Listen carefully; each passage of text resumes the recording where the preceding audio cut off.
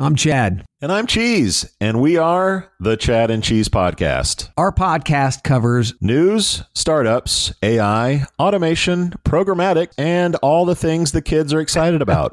And then we drown it with a healthy dose of snark, attitude, and four-letter words. Subscribe to the Chad and Cheese Podcast today, wherever you listen to your podcasts. Regardless of a business's size, structure, public versus private, governmental agency versus startup, mom and pop shop, whatever it is, it's whatever the business is, there's always someone in charge, right? Someone's in charge. Someone's making the decisions. Someone's picking a North Star and pointing to it and sailing it. And, as we employer brand or people talk about it, somebody's in charge, right? That's the way it's always been. There's always someone or some organization, some group. It's the president, it's the CEO, it's the board, it's the regulatory association, it's a government employee. I don't know, somebody's always in charge. The founder, I don't care. Somebody's in charge. And that person's always been at the top of whatever organizational pyramid / hierarchy / matrix / agile framework you decide to throw at it, right? But I wonder, a lot of stuff has changed the last 3 months, 4 months, who's counting? And frankly, a lot of stuff's been changing for a long, long time. A lot of stuff that have been bubbling up and percolating and waiting for their moment to arrive, Mr. Paul McCartney.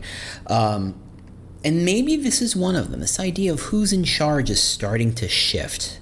And that's what we're going to talk about, because I wonder right now, is it always been that way? And does it always have to be this way? Do we always have to have the same kind of person in charge? We'll be right back. Welcome to the Talent Cast, the world's most caffeinated employer brand podcast. I'm your host, James Ellis, and I've been doing employer brand for years now, and I absolutely love the industry. I love how it's growing, I love how it's changing, and I've tried to do my part to elevate the concept, to get everybody to understand the power employer brand can have in hiring, attracting, and retaining talent. So we try to really focus on driving home the idea that this is a calling and a craft. It's a lot of getting your hands dirty, but it's also a lot of big strategic thinking. And that's where we kind of live, that kind of Venn diagram, the intersection between those, the big ideas, and the getting the details right. So we talk a lot about employer brand and how to do it right and how to think about it and how to look at your problems in a whole new way. Ready to rock? 1, 2, 3, let's go. Hey, how you doing? James Ellis, recording live from Chicago. The housekeeping is as per usual. There's a book. Go buy it. It's actually 2 books, but keep it simple. There are links in the show notes. If you have a question for me and another employer brand professional, go to thetalentcast.com and go find the big orange button so you can record your 90-second question. And there's a potential, after we get a couple of these, we can start sorting them out, that we actually answer your question on the podcast. So I'm going to get some other people to help me out with this. I would love it if you have a question or an idea or something you'd like me to talk about. Put the question on the website. Maybe we'll even, use your voice in the podcast. Wouldn't that be cool? Wouldn't you too like to be famous to the 15 listeners to this particular podcast? And that is being funny. Anyway, blah, blah, blah, headlines, blah, blah, blah, newsletter, blah, blah, blah. Okay, here we go. So who's in charge? So if you Google, and I'm doing this as we speak. Actually, I did it because no one wants to hear me type. Google employees demand. You've got Google, there's so many articles on Google, and this is just, today. Google employees demand companies stop selling tech to police, ends police contracts, demands climate change, demands, there's protest walking out, there's demanding reducing carbon emissions. Employees at Google clearly are a very demanding lot. But they're not alone. If you do the same thing for Facebook, you get a lot of Facebook employees stage virtual walkout to protest Trump. Employees demand expectations about abusive relationships inside of Facebook. Chan Zuckerberg Initiative employees demand that Zuckerberg leave Facebook. I mean, there's a lot of demanding. And this is, look, let's be fair, the tech press, Facebook, Google, et cetera, get a lot of attention. Mark Zuckerberg, pretty much whatever sweatshirt he decides to wear at any given day, ends up getting an article and a press release. And that's fine. And that's, but we can use this as a bit like a canary in the coal mine, a bit of a litmus test to say, look, it was a joke once when Facebook and Google said things like, hey, we're going to offer lunch to all our employees or free coffee, or we're going to give some very, very lush perks to these people. And we went, crazy wacky-do town.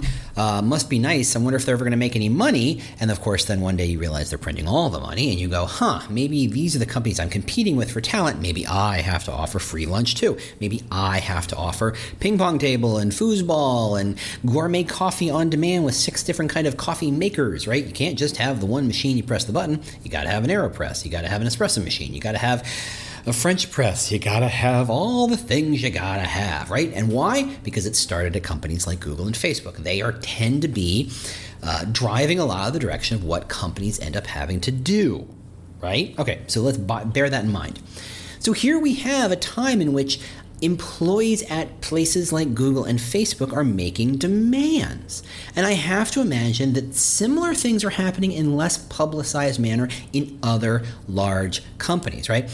If a company is deciding to sell tech to foreign governments, employees have a problem with that. If they have a problem with politics, if they have a problem with, hey, let's talk about Black Lives Matter. If they're talking about the police tech that identify the facial recognition technology, somewhere there's some company selling weapons to police and starting to realize maybe we shouldn't be selling them to the police. Maybe these are military weapons. Maybe this is the wrong way to go.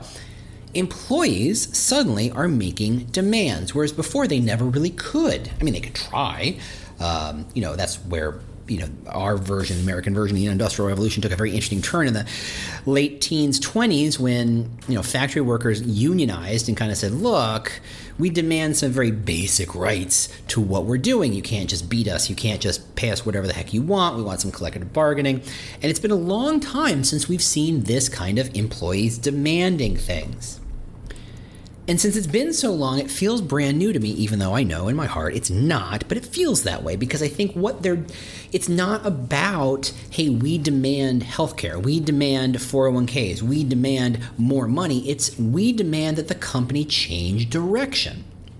And I find that fascinating. We like to think that there is no Facebook without the old Zuck, but there really is, because there's like 10,000 other people who work there not named Zuckerberg who have apparently some influence in this company and have thoughts and feelings and intentions and desires and motivations and reasons why they showed up to work. And that's always been an interesting process at Facebook where they overpay relative to market value of what these people are worth so they can hire the best people. But because there's not a lot else they can talk about, they're not saving the pandas, and they're not saving the world. They're selling ads, right? And there's nothing wrong with selling ads. Ads are fine. We need ads to do what we do in this particular particular world. But you don't necessarily feel like what was the line that Steve Jobs said to John Scully? What do you do? Sell colored fizzy water for the rest of your life, or do you want to make a change in the universe? Right? He was trying to pull the PepsiCo CEO over to Apple as he was walking out the door. That's got to be a similar kind of conversation. Do you want to build an app that saves lives? Do you want to build an app or code that finds ways to help people? Or do you want to find ways to push ads to people in a more effective fashion? And that's a tough ask to make here in this world, which is why on some level, they have to pay him a lot more. Again, not pejorative, not dinging him. I'm simply saying that's just a business model they've made. Got it. But suddenly, a lot of decisions being made in a non-Zuckerberg kind of model. Suddenly, non-Zuckerbergs are demanding things. They're saying this is the direction of the company. We should allow this. We should not allow this. We are okay with this. We are not okay with this. And suddenly you have to wonder who's in charge. Because if it's happening in Google and Facebook, it's happening in other companies. Look around at your company. Are there expectations? If your company decided today that they were going to protest Black Lives Matter, how would that work? Or they were about to show up to a Trump rally, how would that work? What if your CEO said, hey, this company is all about helping Trump or helping Black Lives Matter, which to me are some pretty disparate political stances you can take. They're pretty far on the other opposite ends of the spectrum there. I think they're good litmuses. What would happen? Would the people of your company say, cool, yeah, Black Lives Matter is great, or cool, Trump is great?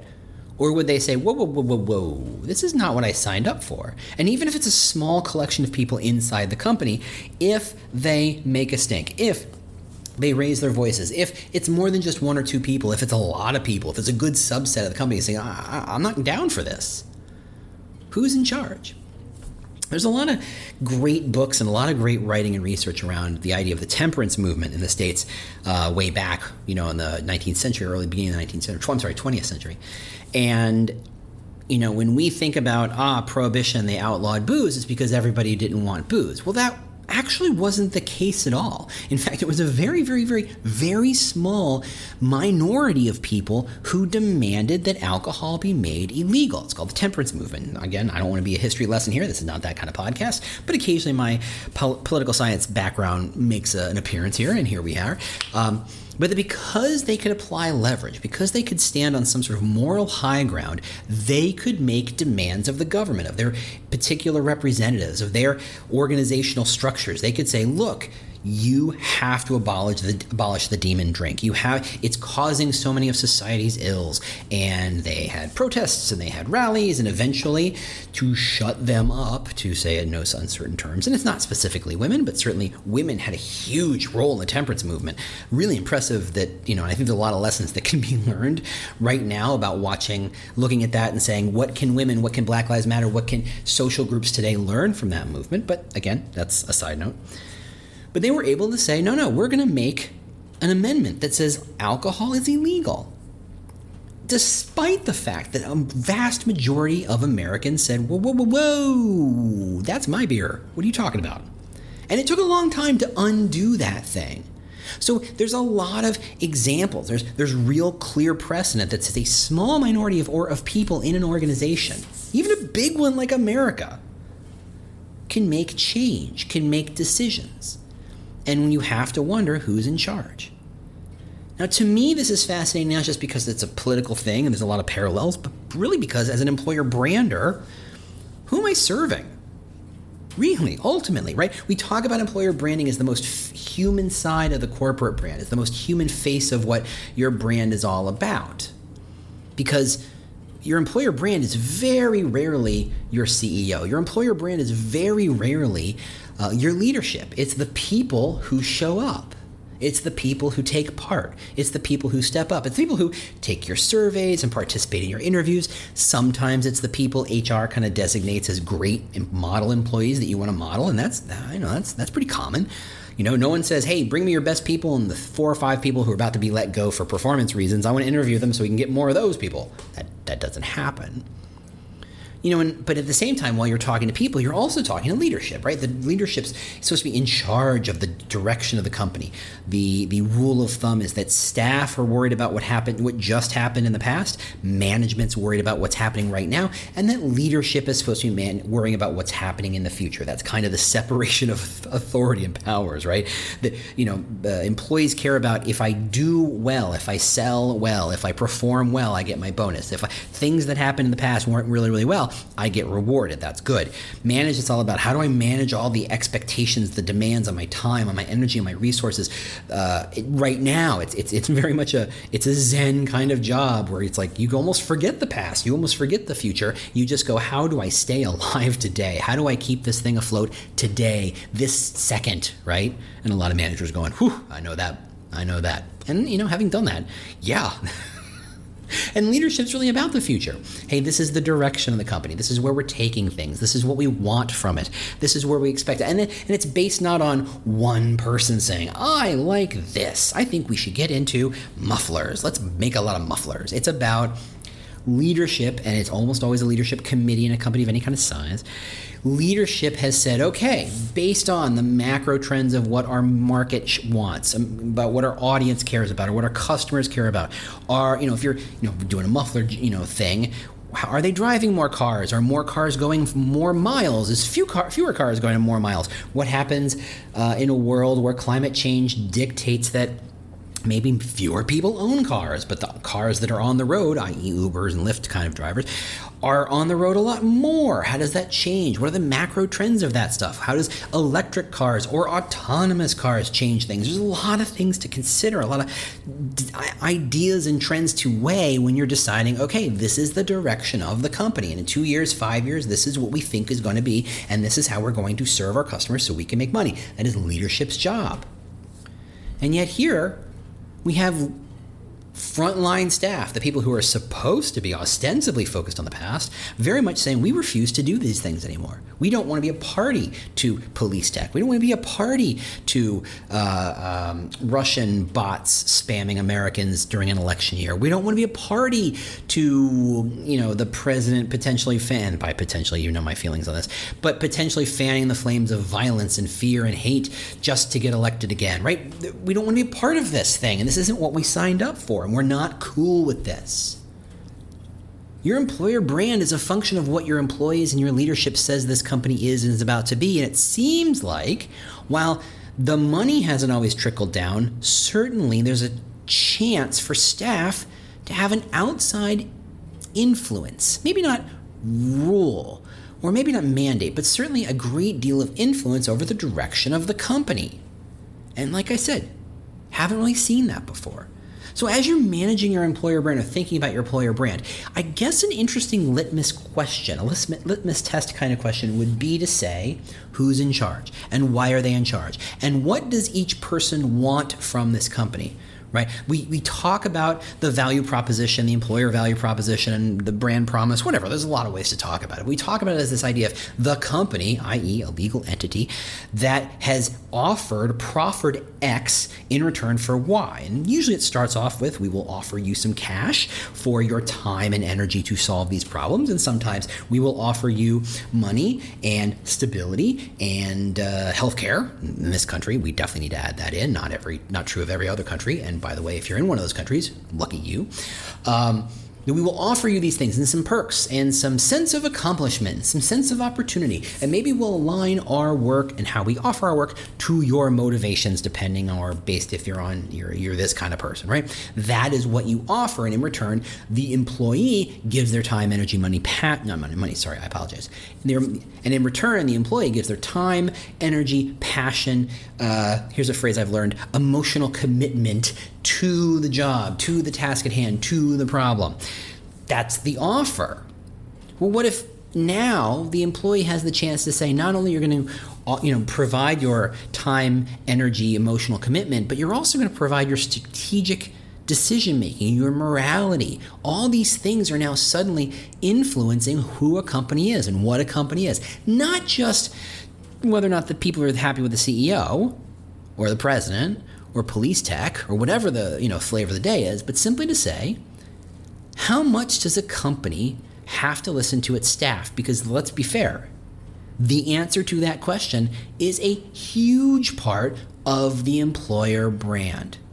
What's it like to work there? Well, when you work here, CEOs don't care at all what you have to say or think. So go ahead and spend your money on whatever it is you want because they ain't going to listen to you ever again. Or, you know what?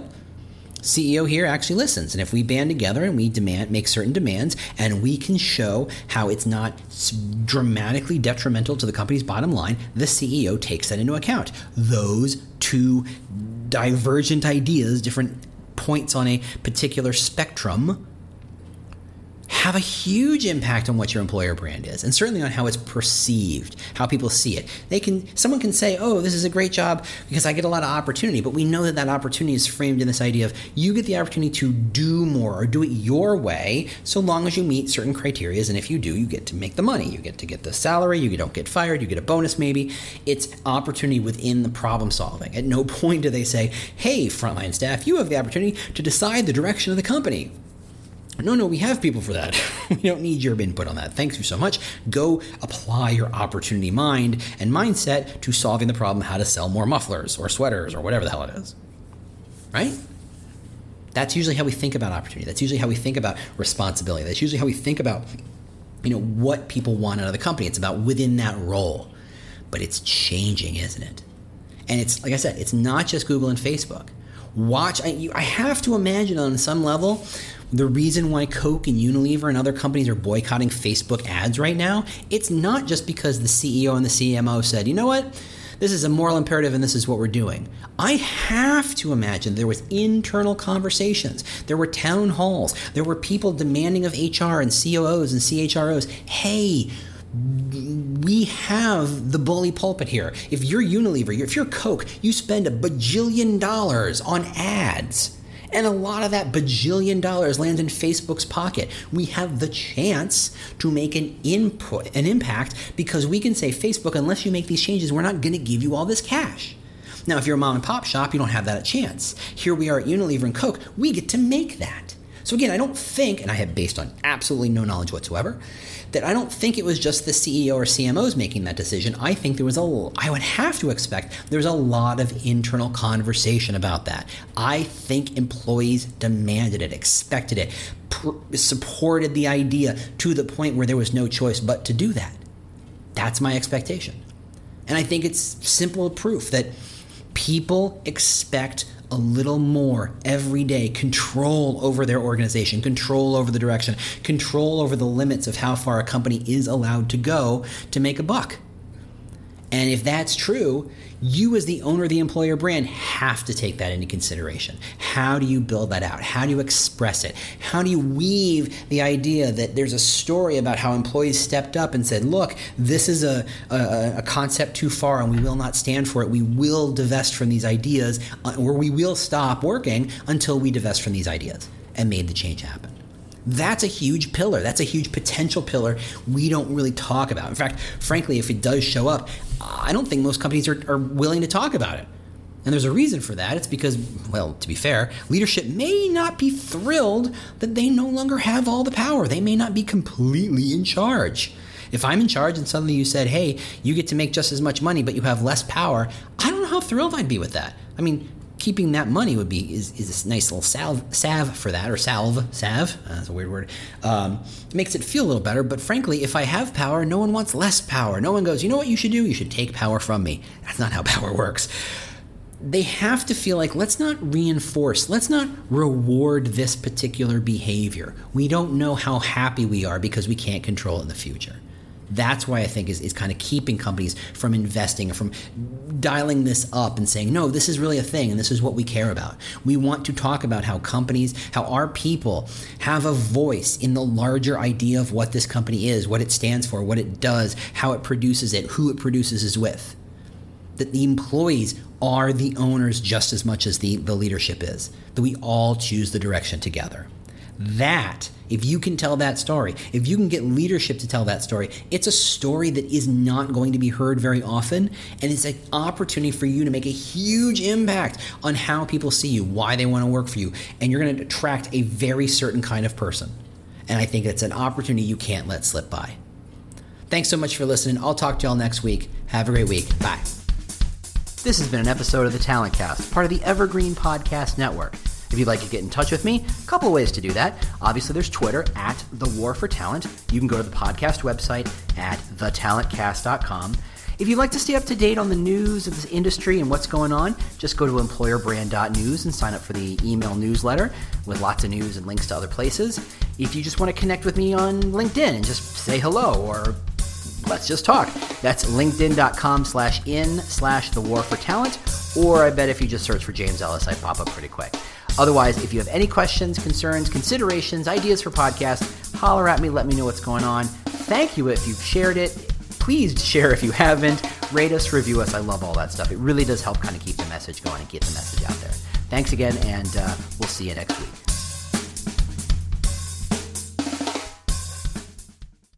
The world's best-known investor and Wall Street expert Warren Buffett once said, "Wall Street is the only place that people ride to in a Rolls-Royce to get advice from those who take the subway." Mr. Buffett's quote is remarkably accurate, but how many people would rather receive advice from him than someone simply guessing? Welcome to Buy, Hold, Sell, your single source for Wall Street knowledge and profitable guidance. Please join me, Todd Schoenberger, and fellow trader Tobin Smith, as well as host Veronica Dudo, for a podcast known to move the needle for investors. Tobin and I are seasoned Wall Street executives with deep investment experience, and we are prepared to share our advice to those who choose to listen. Download Buy, Hold, Sell today on the Evergreen Podcast Network or your favorite podcast channel.